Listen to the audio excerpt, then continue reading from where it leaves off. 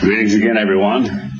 I'm not going to make the mistake of preaching a sermon against wealth to this audience, because as I look around, including yours truly, I'm wondering sincerely if the net worth of all of us would remotely approach $1 million, everybody in this auditorium today. I've heard of a lot of pastors who have preached really fire and brimstone flailing sermons about absenteeism at church. And of course the people who needed the sermon were out on the lake fishing and weren't there to hear it. It would seem equally a little embarrassing for me to give a sermon against wealth. That's not what I'm going to do, but I am going to request that we take a little while to look at a very puzzling statement of Jesus Christ concerning the Lord's Prayer, one verse of it, which says in Matthew 6 and verse 11, "Give us this day our daily bread." And then a little later on in the end of that chapter, he begins to tell us how we cannot serve God and mammon, and says that we are, in verse 25, to take no thought for your life, what you shall eat or what you shall drink, nor yet for your body what you shall put on. Is not the life more than meat, and the body more than raiment? He then gives the analogy of the fowls of the air, the lilies of the field, and that Solomon in all of his glory was not arrayed like one of these, and concludes by saying, therefore take no thought, verse 31, saying, what shall we eat? What shall we drink? Wherewithal shall we be clothed? Does that really mean that you, as a wage earner, a family man with children and school's about to start, have your head in the clouds, you're thinking esoterically, ethereally, philosophically about wonderful things of the Lord, or that you have taken a vow of poverty like some of the people in the Catholic Church have done? I well recall having gone to a huge basilica near Madrid where the kings of Spain used to reign, and they had tunneled completely through a solid rock mountain, and in the rear of it there was a very beautiful big building built, but when you walked inside, it was merely a series of tiny cubicles for a particular order of monks who had taken vows of poverty. I think they were Franciscan, I've forgotten the order. But when they came to see this brand new building with its little cubicles about 4 by 6 feet with one little bench with a tiny little piece of wood for a pillow, because it was brand new right to the rear of this huge basilica, this order of monks decided that they would reject the offer of the Spanish government to move into this new building because it sort of hurt their sensitivities about luxury. I mean, there were no really pieces of furniture. There was no lounge. There were no facilities. It was just a bare room with a wooden slat of boards to lie on and a piece of wood for a pillow. But it was too luxurious for them. We hear about God's poor, and many people equate the condition of poverty with godliness. Now, I'm with you. I believe that the second martini for lunch bunch, the people who say, I'm not really this tall on a bar stool, are sitting there and say, I'm not really this tall, I'm sitting on my wallet, or the people who have it made, who have big businesses, that have full bank accounts, that have perhaps a lot of stock and bonds and money, mattress money tucked away, gold, silver, real estate, multimillionaires, and I know a few people like that. They really have no time for God whatsoever.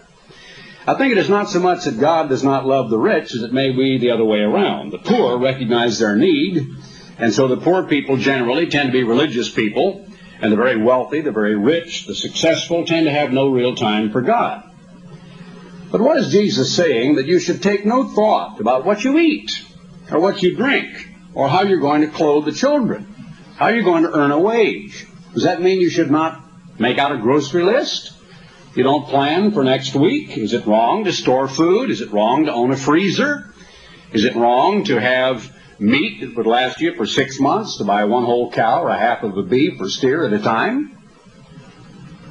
There was a philosophy that got started in the parent church back some years ago that what we had to do was to continually sacrifice for the work. The work was everything, because obviously it wouldn't take very long to prove this. We are living in that era, which is the last part of man's civilization, nearly the end of 6,000 years of man's experiment, which is going to finally demonstrate that man cannot govern himself apart from his God. And the proliferation of nuclear weapons and the arms talks, which of course never succeed, but only succeed in continuing to keep us in a sort of a gray area between that war which must not be fought, in which all mankind would perish, and the peace which apparently can never be achieved. And yet we're living in a time when many, many books and novels and motion pictures, television miniseries have portrayed the idea that perhaps a nuclear submarine captain simply goes bonkers or bananas, becomes insane, decides to blackmail an entire country. Or there's a conspiracy of generals in several countries. That was a book, it was a bestseller recently, who are going to launch nuclear bomb World War III and rule over what remains. Or there are ideas about nuclear hijackings involving B-52s with nuclear bombs aboard, or nuclear-powered ships with nuclear weapons aboard, and so on. There are stories about people who stole a cruise missile and tried to hold up the entire country for billions of dollars ransom, and so on. In a day in which we see countries such as Israel, South Africa, Bangladesh, India, China, and many other nations possessing nuclear weapons, and more than 80 countries around the world either already operating nuclear reactors, a side product of which is plutonium, with which they can manufacture low-yield, kiloton-range nuclear weapons, dirty bombs they're called, or the A-bombs rather than the H-bombs that the United States and Soviet Union possess. We know that proliferation of nuclear weapons is going on apace.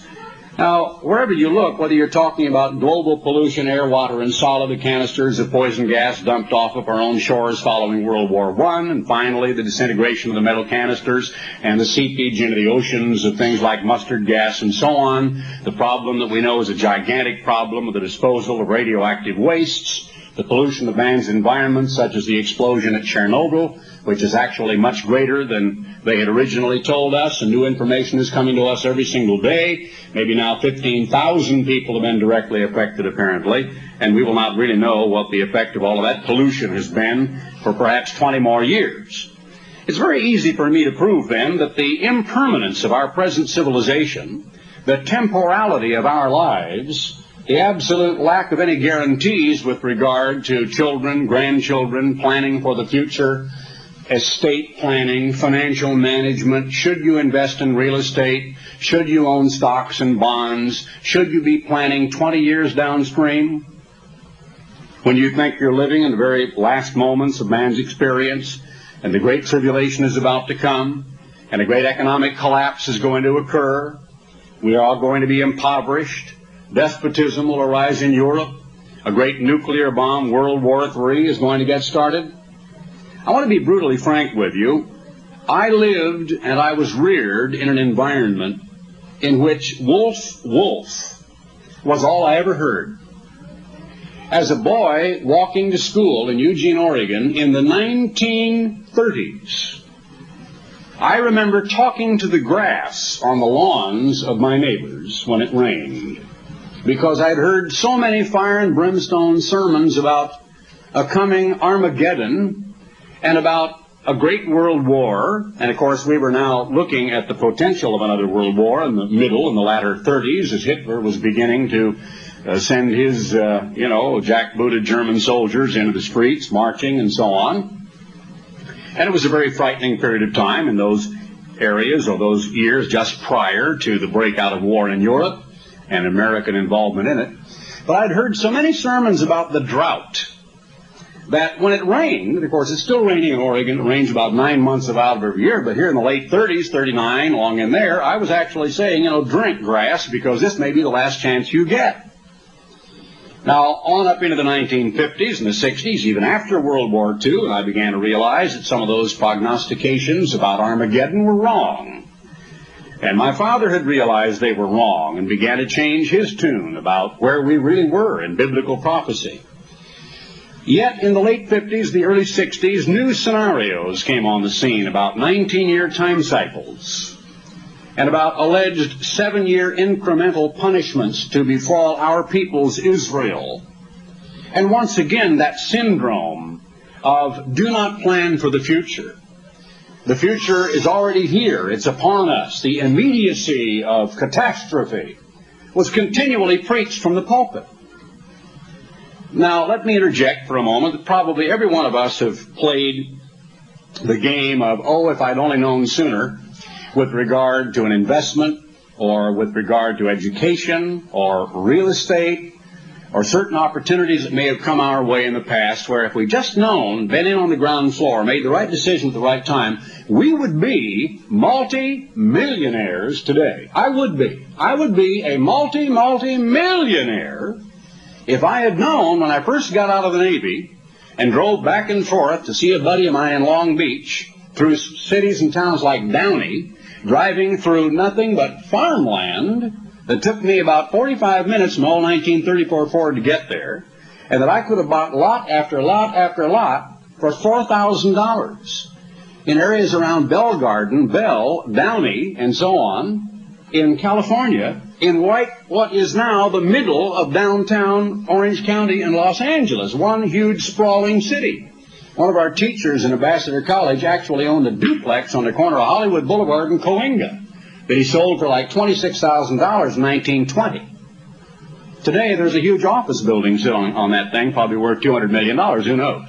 But we've all thought of things like that. If we'd only known, if we'd have made the right decision back years ago in business or investments or whatever, we could have been multimillionaires.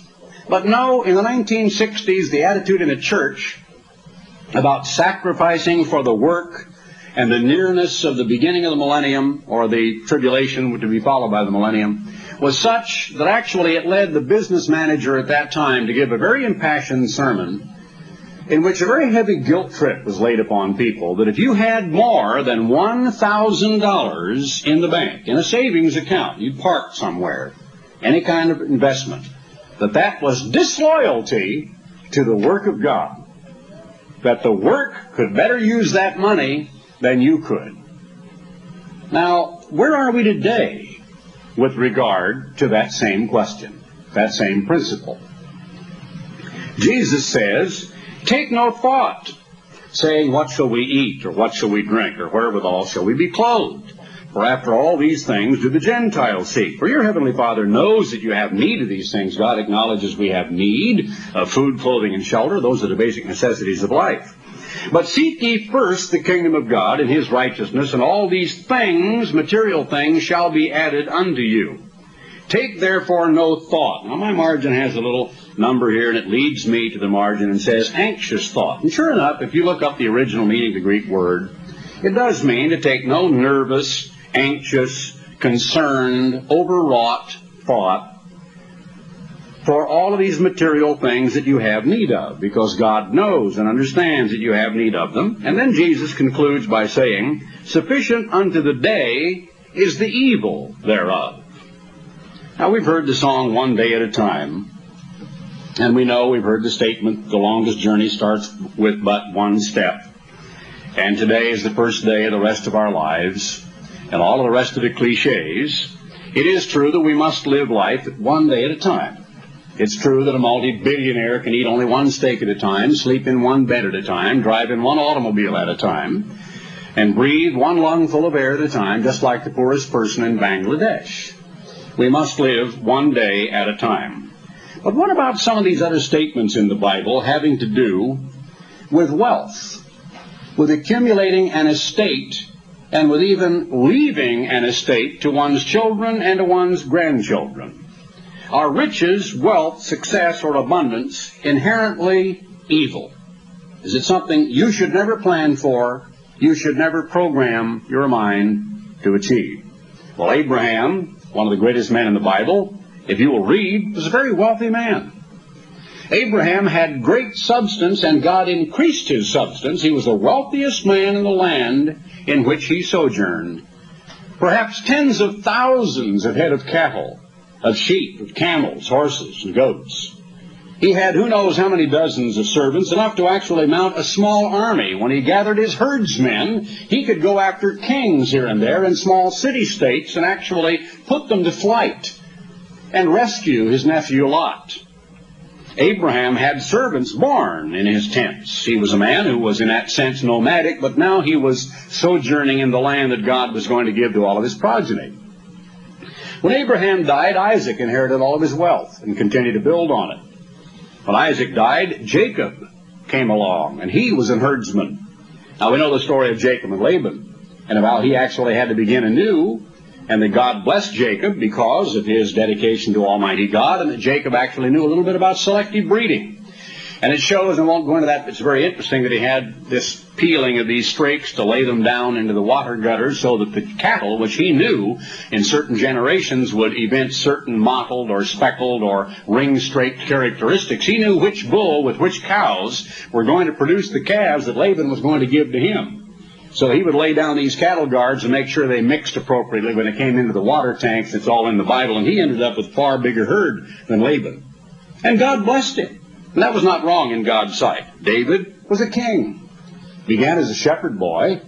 He did not become a king because of political machinations, but he became king because he was a man after God's own heart. And as a king, he lived in a palace, had a summer home. He had all of the material wealth and the beautiful things that any king could ever have. He was royalty. He lived in a sumptuous estate, sat on a throne, and had purple and velvet and silks and gorgeous things around him. Lived in a castle, a palace. Solomon, his son, when Solomon came along, he actually enlarged the Davidic kingdom, built the temple to God's glory, built great public buildings and public works, and also had carved for himself a throne of solid ivory. Emanuel Velikovsky's book about Hatshepsut and some of the upper kingdoms of Egypt revealed Queen Hatshepsut is actually the Sheba of the Bible who came and who stated that there was no breath left in her when she saw all of Solomon's public works. If we'll turn back to the book of Ecclesiastes again right quickly to the 2nd chapter, you'll see briefly just a little picture of that, of what Solomon said. He also gives us a picture of the end result of a human being who gave himself over to doing nothing more than creating beautiful things and amassing wealth. He said in verse 4 of chapter 2 of Ecclesiastes, I made me great works. I built houses, I planted vineyards, I made gardens and orchards, I planted trees in them of all kind of fruits. Having been involved in the construction of many large buildings, having been involved in actually the development and construction of 3 college campuses, I've walked around with my hard hat with the engineers and the architects and the construction people with the huge big beams being put into place. Let me just tell you that when you're doing this, when you're involved in laying out huge public buildings, homes and palaces and vast estates, when you're involved in balustraded, mirror-pooled, beautiful rivulets and streams and terraced gardens and all sorts of orchards of exotic fruit trees, you're out there walking around in that land with the people with the shovels and the spades doing the work, and you're controlling it, you're designing it, you're telling them how to do it. And it takes up months and sometimes years of your life. And Solomon was deeply involved in just how to do all this. He didn't just flip his hand and say, go plant me a garden, and then, turn and eat a fig and watch the dancing girls. He was out there having a part in what was going on. I made me pools of water to water therewith the wood, so irrigation projects that bring forth trees. I got me servants and maidens and had servants born in my house. Also I had great possessions of great and small cattle. So he had great cattle like the Hollandaise, and he had small ones like the little Shetlands. He had exotic cattle. Above all that were in Jerusalem before me, I gathered me also silver and gold and the peculiar treasure of kings and of provinces. I got me men singers and women singers and the delights of the sons of men as musical instruments, and that of all sorts. So I was great and increased more than all that were before me in Jerusalem. Also my wisdom remained with me. Now Solomon kept his head. It was in a sense a lifelong experiment. He never allowed himself to go completely overboard. He retained a little bit of introspection. But finally he said in verse 11, I looked on all the work that my hands had wrought, and on the labor that I had labored to do, and behold, all was vanity and a striving after wind. Vexation of spirit is improper. A striving after a handful of wind is what that means. You can no more grab a handful of water or a handful of wind in your hand than you can achieve total fulfillment, contentment, happiness, and an understanding of the purpose of human life by amassing material wealth. So then he turned to folly and madness and drunkenness and sex and sensual depravity and everything imaginable. And finally he said, beginning in verse 17, Therefore I hated life, because the work that is wrought under the sun is grievous unto me, because everything is vanity and a vexation of spirit, or a striving after wind. But before that, in verse 16, he said, there is no remembrance of the wise more than of the fool forever, seeing that that which now is in the days to come shall all be forgotten. And how dies the wise man? As the fool. So Solomon determined, doesn't matter what you do in this life, you can't take it with you. Doesn't matter how much you accumulate. When you die, the worms eat your body just as quickly as they do a desperately impoverished poor person who died of some disease or malnutrition. Solomon never, believe it or not, achieved the complete understanding of the plan and the purpose of God. The best he could come up with in the end of his book, which is a book written from man's perspective, a book of futility, if you will, was fear God and keep his commandments, because this is the whole man, is what Solomon said. But when he was elderly and aged, as you will read, the hearts, or Solomon's heart was turned after the hearts of all of his wives and concubines, and he built many, many different idols and little tempietos to their gods, and came under God's condemnation as an elderly man. He became a candidate for suicide because he never really discovered the purpose in human life. He couldn't understand. He was puzzled over the fact that the rich and the poor all go to one place. The same event happens to them all. I knew a very wealthy man. I remember saying something rather out of line to him, and he took exception to me on one occasion. I won't give you his name, but he was a multimillionaire. He owned perhaps the largest share of stock in U.S. Steel. And he owned some great mansions, two of which were later on purchased by Ambassador College.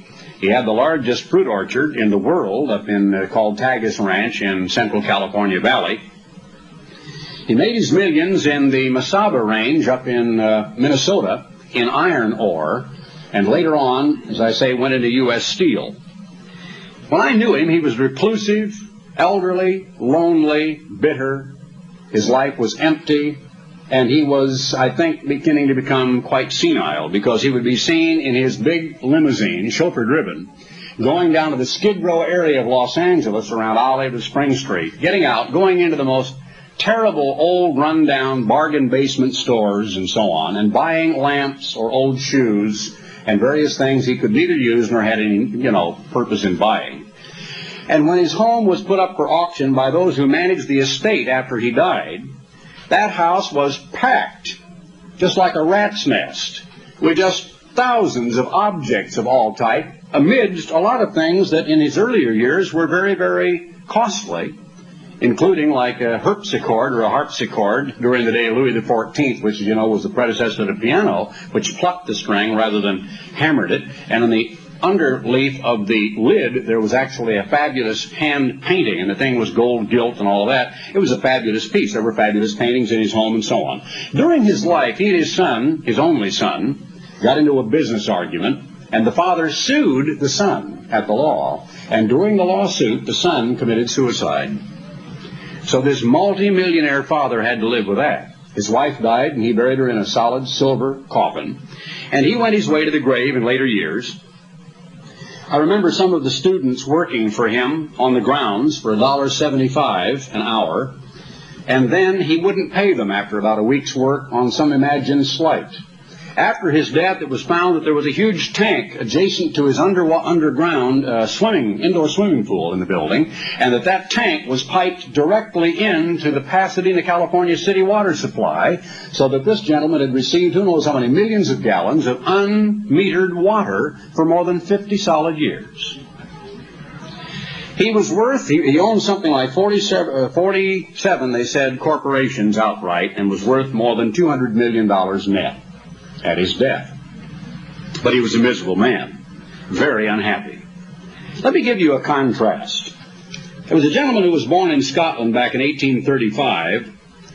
His father owned a handloom business, and when steam was invented, it put the family out of business, so the father, with the kids, came to the United States. His name was Andrew Carnegie, And as a boy of 10 years of age, he became a bobbin boy in a cotton factory in the Pittsburgh area. A bobbin boy takes the spools of cloth or of fiber, and runs around and puts them, when the ladies with all the big belts running overhead in the cotton textile factory would cry out that they needed more yarn. And he would simply go to the box and load it up and take the old paper away and so on. And that was what he did as a 10-year-old boy. He was quite alert and intelligent. In a few months, he transferred to the engine room as an engine tender and began to learn about steam engines. He was also quite bright and was going to school part-time, trying to help feed his family and go to school part-time and study and hit the books at night. And he learned good penmanship and arithmetic. When that came to the knowledge of the manager of the plant, they gave him a chance to do some of the clerical work. And then he began to realize he could get a job and get out and breathe the air and go around and deliver telegrams. Well, he learned not only how to deliver telegrams, but he decided to learn Morse and telegraphy. So he got a job not as a delivery boy, but an operator. He became the telegraphic dispatcher then to the Pennsylvania Railroad, and then eventually secretary to its general superintendent, Colonel Thomas Scott, who was named vice president of the railroad in 1860. When the Civil War broke out, Carnegie was named superintendent of the Pittsburgh Division of the Pennsylvania Railroad, was given a rank in the Union Army, and was actually responsible for all of the eastern military railroads and telegraph lines during the Civil War. Well, in the meantime, he had discovered that a gentleman named Pullman had invented a new idea in a railway car. That is, seats that would convert into beds. And there was a company that had that patent named the Woodruff Company. Well, being a Scot, Carnegie was frugal, and he saved as well as earning money, and began to invest in the Woodruff Company. Well, that really took off after the Civil War, when railroads began to grow and when they became transcontinental. And his fortunes went apace, and he began picking up real estate around Oil City, Pennsylvania. Then gradually he began to realize the age of steam and mechanization and industry and the assembly line was coming to the United States, and he began to realize that wooden bridges would soon be replaced with steel ones or with iron bridges. And so he formed a company called the Keystone Bridge Company, which built the first iron bridge across the Ohio River. And to increase his profits, he decided to invest in the iron mines so that the company could mine the iron, and then he could use the Pennsylvania Railway to transport it into a plant which he put together to produce steel after a process he saw in England called the Bessemer process, and then even went out and bought the source of the coal which made coke, which is used in the Bessemer process of melting down the various impurities out of iron and putting it together in a blend of metals to make steel. Finally, within 16 years, United States steel production had outstripped all of that of Great Britain, and Carnegie was well on his way to becoming the greatest producer of steel in American history. He began to buy out some of his rivals, and one reason for his success is that every time there was a slack period, business failed, and perhaps a recession set in, he would use that time to improve the plant, purchase new equipment, get rid of some of the older equipment, so when business picked up, he was immediately ready to go into production, and the other plants couldn't keep pace with him, and he outstripped his competitors. He developed a vertical structure so that eventually iron mined in the Mesaba Range was shipped in Duluth, Lake Superior, aboard ships that belonged to Carnegie, down into Chicago and other ports along the Ohio Valley, put aboard the Pennsylvania Railway, taken down to Pittsburgh, and produced steel out of his own mines, which of course helped build the United States. He made profits so that by 1900, the profits of Carnegie Steel were $40 million. That's worth probably 10 times that amount of money today. $40 million in 1900 would be worth an enormous great amount today. Now, why was he so successful? Well, Carnegie said it was his organization. He once was quoted as saying that if he were stripped in one blow of all of his holdings, all of his plants, his mines, his money, but he could keep his organization, he could keep the men that he had in key positions, he said, give me 4 years and I will build it all right back to where it was. Now, he was a little bit modest about his own genius, about his own ability to pick men with the right ability and to put those men in the key positions and then to keep those men loyal to him because they shared in the profits. He was a Scotsman, but he flew right in the face of what a lot of people say about Scotch or about Scot people. He was not picayunish or pecuniary. He was generous to a fault. He retired, of course, of a multi-millionaire and wrote what is called the Gospel of Wealth. It became a rage both here and in England. It was a new doctrine, not noblesse oblige, but argent oblige, which meant the amassing of wealth implied the responsibility for the wealthy to give the surplus of that wealth back to the public for the general public good. During the lifetime of Andrew Carnegie, he gave away $333 million. He built 2,811 public libraries. He built universities, institutes, technical schools. He donated 7,689 organs to churches and was quoted as saying, "I'm willing to endorse unreservedly all the utterances of the organs, but not of the preachers." He established the Carnegie Corporation in New York, and who hasn't heard of Carnegie Hall? And in 1911, that was established with about a $135 million endowment for what he called the advancement and diffusion of knowledge and understanding. He also left behind him and established the following foundations or institutions: the Carnegie Institute of Pittsburgh with $24 million, consisting of a Museum of Fine Arts, Music Hall, in which I have been, Museum of Natural History, Institute of Technology with a library school. The Carnegie Institution of Washington, D.C. He left $22 million to fund that, to encourage scientific research. The Carnegie Hero Fund is international, $10 million to fund the recognition of heroic acts performed in everyday life, and it's still alive and well today, so that children who save the lives of children can receive grants and recognition of an heroic act. He started the foundation for the advancement of higher education, of knowledge, for $15 million, and of pensions for teachers and to advance higher education. And also another foundation he funded for $10 million to advance the cause of international peace. Now, Andrew Carnegie is the exact opposite of the other multimillionaire I told you about. He was a man who became an author.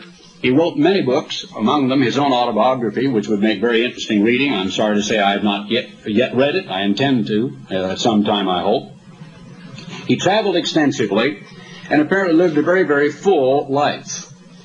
But his wealth never corrupted the man. He seemingly couldn't give away money fast enough, but he understood that giving away money is very, very difficult.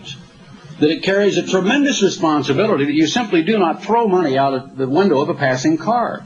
He gave it away intelligently and selectively to do the most possible good that he could with the money that he had amassed in life. I want you to turn to a parable in Luke 19, the parable of the pounds, where Jesus Christ actually underwrites the free enterprise system. In Luke 19, this is a parable about money. The pounds, of course, mean the British denomination or standard of money, which is pounds, or the pound sterling. He said, a certain nobleman went into a far country. He called his 10 servants, and he said, in verse 13, chapter 19 of Luke, giving them 10 pounds, or 10 amounts of money. Back in the days when this might have been translated, who knows what a pound was worth. In World War II, it's $5.35. Right now, it's barely over $1, I think, not even $2, about $1.50. And he gave them 10 pounds, a certain amount of money, and said, occupy, meaning take care of this, be busy with it, do busyness with it, and so on, till I come. But his citizens hated him and sent a message after him saying, we will not have this man to reign over us. Now, logically, this is Jesus Christ who goes into heaven to be coronated. And, of course, it was rejected of his own people, and he is showing, by analogy, that people reject his rulership in their personal, private lives. And he's also showing something more that has to do with our own natural, private, several, individual ability.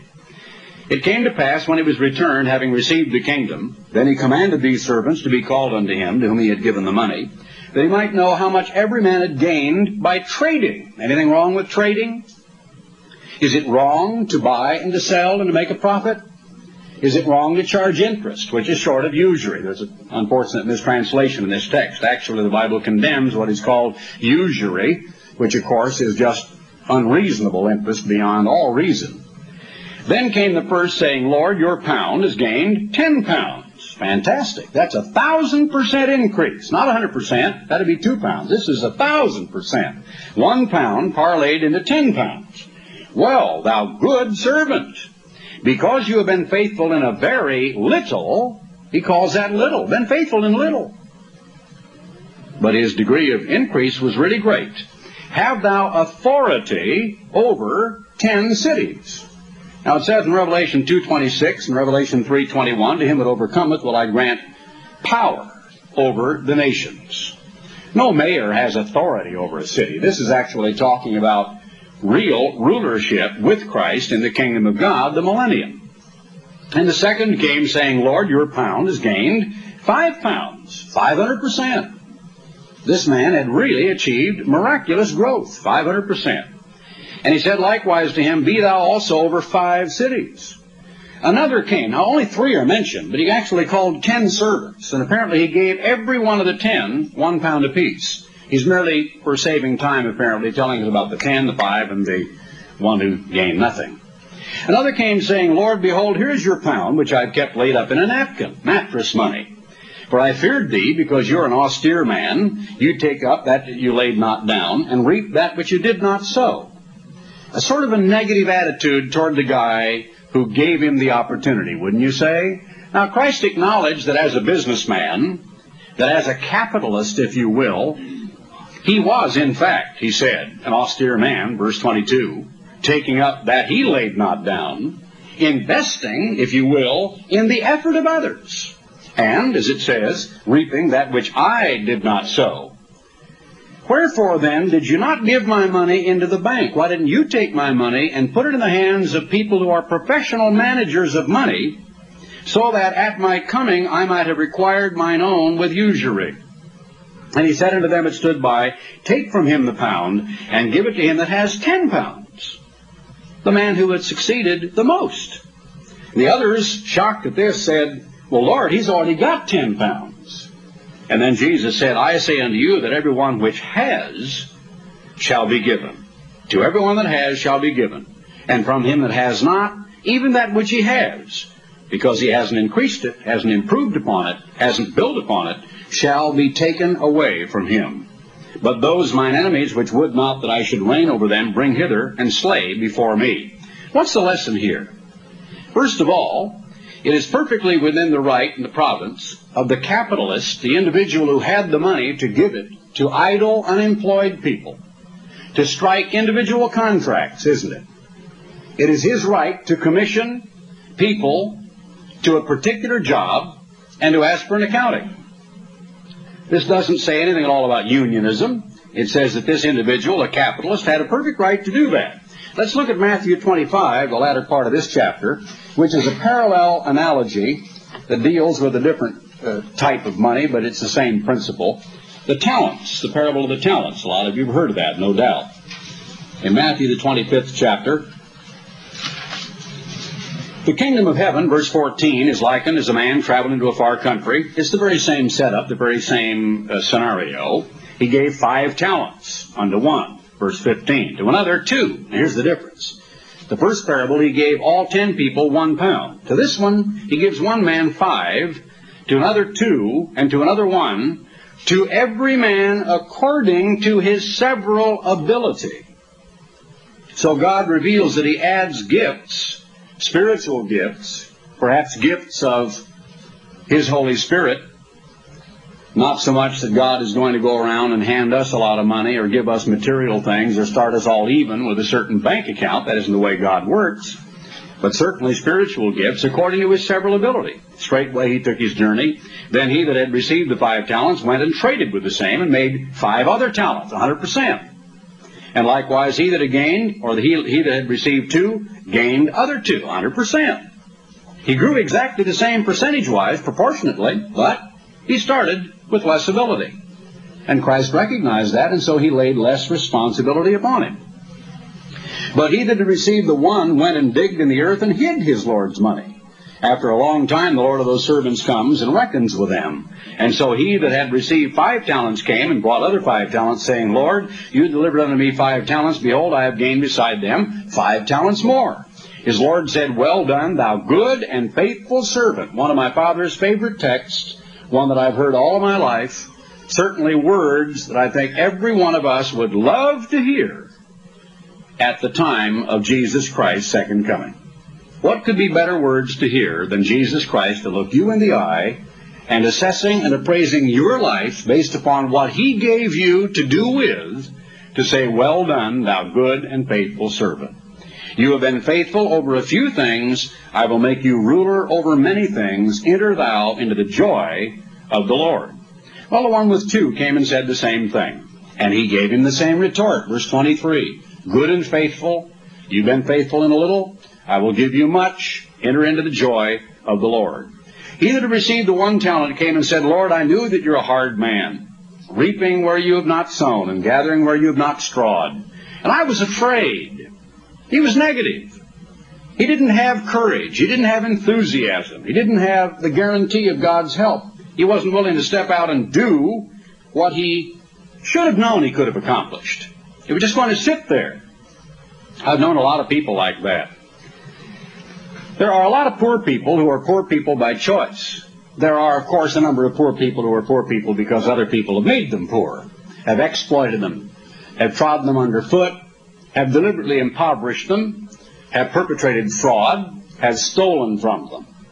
But it is far more commonplace, especially in the good old United States of America, with our incredible welfare programs, where I see people sitting along a bridge with a cane pole, fishing all day long on welfare, who weigh about 240 pounds. You would be dumbfounded at what is happening in some of the inner urban areas, and I was educated on this in my last trip to Chicago, and I was told about young girls who actually would, in this case, approach one of our own ministers, who happens to be a black man and is in a teaching job, and have been approached where young single women actually will approach, as if they would have to do so, but I guess they do so to avoid disease, a man so they can become pregnant, because under the current welfare laws, the more children they have, the more money they make. And then those kids get up to a certain age and they just simply take to the streets. They boot them out, but mom keeps getting the checks rolling in. So there is serious consideration about people trying to get some legislation enacted which states that, yes, we can understand how a young woman could make a mistake and get caught once. So one illegitimate child, one single parent, yeah, the welfare rolls might be able to help provide for them. But two, no way. It cuts off at that level. To stop that kind of thing, which is going on in tens of thousands, hundreds of thousands of cases, all the United States right now today. There are an awful lot of people in our society who have their thumb in their mouth, who feel they were behind the door when the brains were passed out, who feel, "Oh, pitiful me, woe is me, it is somebody else's fault that I am poor," when actually it is not anyone else's fault but their own. It dumbfounds me to drive through Los Angeles today, in areas that used to be just what I thought was Los Angeles, and to see New Chinatown, Koreatown, Taiwan town, Southeast Asian Vietnamese town, tens upon tens of thousands of Vietnamese, Southeast Asians, Taiwanese, and people from all those Southeast Asian countries.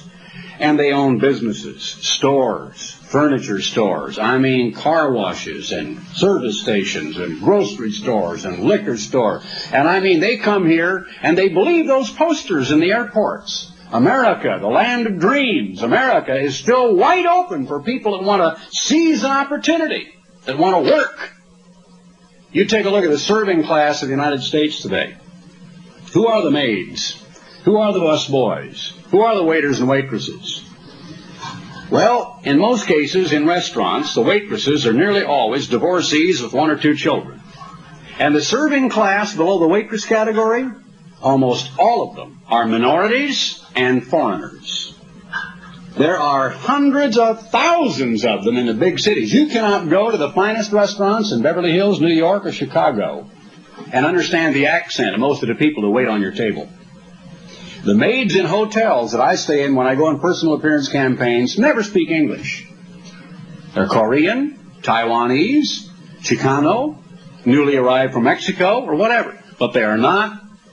the Caucasian American, because the average white American will not dirty his fingers to stoop to a serving class job. My brother-in-law went into the business of professional office building cleaning, and he just gave up on working with certain minorities and working with certain white people, and he zeroed in on the Korean people, I believe. Yeah, Koreans. Families. And his business is just booming. He is very successful in his business. He started out with his son, a little pickup truck, and buckets and mops and vacuum cleaners, and contracted to clean a few offices, and did, way late at night. I mean, working till midnight, 1 and 2 and 3 in the morning. Hired him a couple of people, branched out. Now he's got something like 23 employees and several buildings under contract. That's free enterprise in the making. But he hired families, couples, husband and wife, Orientals. They're not afraid to work. They believe in America. They believe that they keep working and keep saving, someday they're going to have a business like that. They're going to have those trucks, and they're going to have other people working for them, and you bet they will. He takes care of them. He gives them good bonuses along the way. He wants their loyalty. He wants them to share in his profits. But they're not afraid of hard work that most Americans would call drudgery. Well, I could bore you to death with success stories about people who have come to the United States, first and second generation immigrants, and made a lot of the people around them just look like fools, and have become multimillionaires in a very short period of time because they believed in America, believed in free enterprise, and believed in themselves, believed that it still is not too late to become a success in what is called the land of opportunity. A lot of people will not become a success because it's somebody else's fault. They're too busy feeling sorry for themselves. Now, Jesus Christ said it's all a matter of priorities. Wealth is not inherently evil, in spite of what the Bible says about riches. I want to give you one quick example of that, and you will see that God does not say riches per se are wrong. It has to do with the way they are used and the way they are amassed or accumulated. In the 5th chapter of James, verse 1, "Go to now, you rich men." What kind of rich men? Certainly not the Andrew Carnegies of the world, not Abraham, Isaac, Jacob, David, Solomon. "Go to now, you rich men, weep and howl for your miseries that shall come upon you. Your riches are corrupted, and your garments are moth-eaten. Your gold and silver is cankered, and the rust of them shall be a witness against you. And you shall eat your flesh as it were fire. You have heaped treasure together for the last days." Now, what was wrong with these rich men? "Behold, the hire of the laborers who have reaped down your fields, which is of you kept back by fraud." There's the problem. "Crieth, and the cries of them which have reaped are entered into the ears of the Lord of Sabaoth, or the Lord of hosts. You have lived in pleasure on the earth," the epitome of the example of Luke 16, of the rich man and Lazarus, who was a poor beggar filled with sores outside the gate, and the rich man living sumptuously, completely oblivious and with callous disregard for the plight of a fellow human being. "You have lived in pleasure on the earth and been wanton. You've nourished your hearts as in a day of slaughter. You have condemned and killed the just, and he doth not resist you."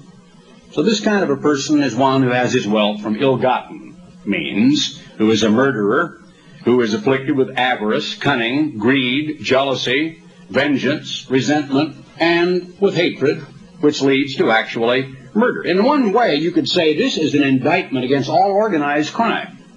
It's an indictment against the Sicilian families in our society who are directly responsible for a tremendous canker that is about to destroy the American home and the American school. And that is the drug scene. And there are many, many multi-billionaires, multi-hundred millionaires all over our country today. It's right here in every little tiny town. You can't go to the smallest hamlet, the smallest village in New England, the tiniest little, as they call, poke and plum town in East Texas. Poke your head out of the window, you're plumb out of town, is what they say. But you can't go to a town the size of Big Sandy, Texas, or anywhere else without finding drugs, and plenty of them. And somewhere along the line of the suppliers, the providers, the people who import them, are these greedy, filthy people described right here, who are willing to destroy millions of lives for a buck. Anything for money. I was glancing through a magazine There's an article featuring a former sex symbol on one of the so-called jiggle shows. Suzanne somebody, I forgot, not Summer, Suzanne somebody, anyway, recently. And it told how she's really done a nosedive because she couldn't handle stardom. How many times have you seen that happen? Marilyn Monroe, Elvis Presley, people who were fabulous stars. They had the adulation of millions of people, and they made tens of millions of dollars in their lifetime. Elvis had a fleet of aircraft. He was giving away Cadillacs. He'd just see somebody that was walking by, one old lady walking by a Cadillac store. He said, "Would you like this Cadillac?" She said, "Sure." He gave it to her. And then the guy was a close friend of his that wrote the book, What Happened to Elvis? We know the whole story about the booze and the drugs and the fact that for people like that, it seems like enjoyment must be acutely better. I mean, the enjoyment at their level has got to be greater enjoyment than at our level. They just got to have bigger kicks and thrills. So they seek drugs and they seek artificial ways to chemically alter their perceptions and their enjoyment of physical material life. And it ends up killing them. Some of them become suicidal. Others simply kill themselves because of destroying their own health. They can't handle it. But that's happened from time immemorial. Remember the program, The Millionaire? How many scenarios have we seen where wealth corrupts people? Where sudden wealth, a sack of money that fell out of the back of a Brinks truck one time, and the old unemployed janitor in New York City that picked it up and took it meekly down to the Brinks company and said, "Are you missing something?" Had about $3 million in it or something. They ran the poor guy out of town. Americans hated him. They rang his telephone. They drove by blatting their horn and shouting obscenities. They pasted signs on his door, "You filthy, dumb kook." They were so jealous. They were so eaten with avarice. They thought, why does it have to happen to that fool? Every American dreams of finding a sack of Brinks money in the street. What human being has not found a quarter lying in the dirt of the street and gets a neck ache for the next 2 hours looking all over the street to see if they can find any more? It's human nature. People want money to drop in on them out of the sky. But work, endeavor, industry, thrift, that's something else again. It's all a matter of values, as we will see if we will simply look through the entire subject from Christ's point of view and see exactly what he said. Look at verse 13. It gives us a little bit of a sense of perspective. Go to now chapter 4 of the book of James, verse 13, just above chapter 5 where we were. Go to now, or come on now, you that say, today or tomorrow we will go into such a city and continue there a year and buy and sell and get gain. We're going to make a profit. We're going to make some money. Whereas you know not what shall be on the morrow. For what is your life? It is even a vapor that appears for a little time and then vanishes away. For that you ought to say, if the Lord will, we shall live, we'll remain alive, we won't have a heart attack, we won't get run over by a car, a meteorite won't hit us, lightning won't strike us, killer bees won't bite us, fire ants won't sting us to death, an earthquake won't kill us, our wife won't casually walk by and let the hairdryer slip out of her hand when we're in the bathtub and say, oops, something horrible won't happen to us. If the Lord will, we shall live and do this or that. But now you rejoice in your boastings. All such rejoicing is evil. Therefore to him that knoweth to do good and doeth it not, to him it is a sin. Jesus Christ, in the Sermon on the Mount, if we will turn back to that where we have begun in the 6th chapter of the book of Matthew, said it is a matter of priorities. Almighty God does not condemn the successful. I don't have time to give you all the scriptures that tell us that a wise man lays up for his children's children, but that is in the book of Proverbs, if you'd like to read it.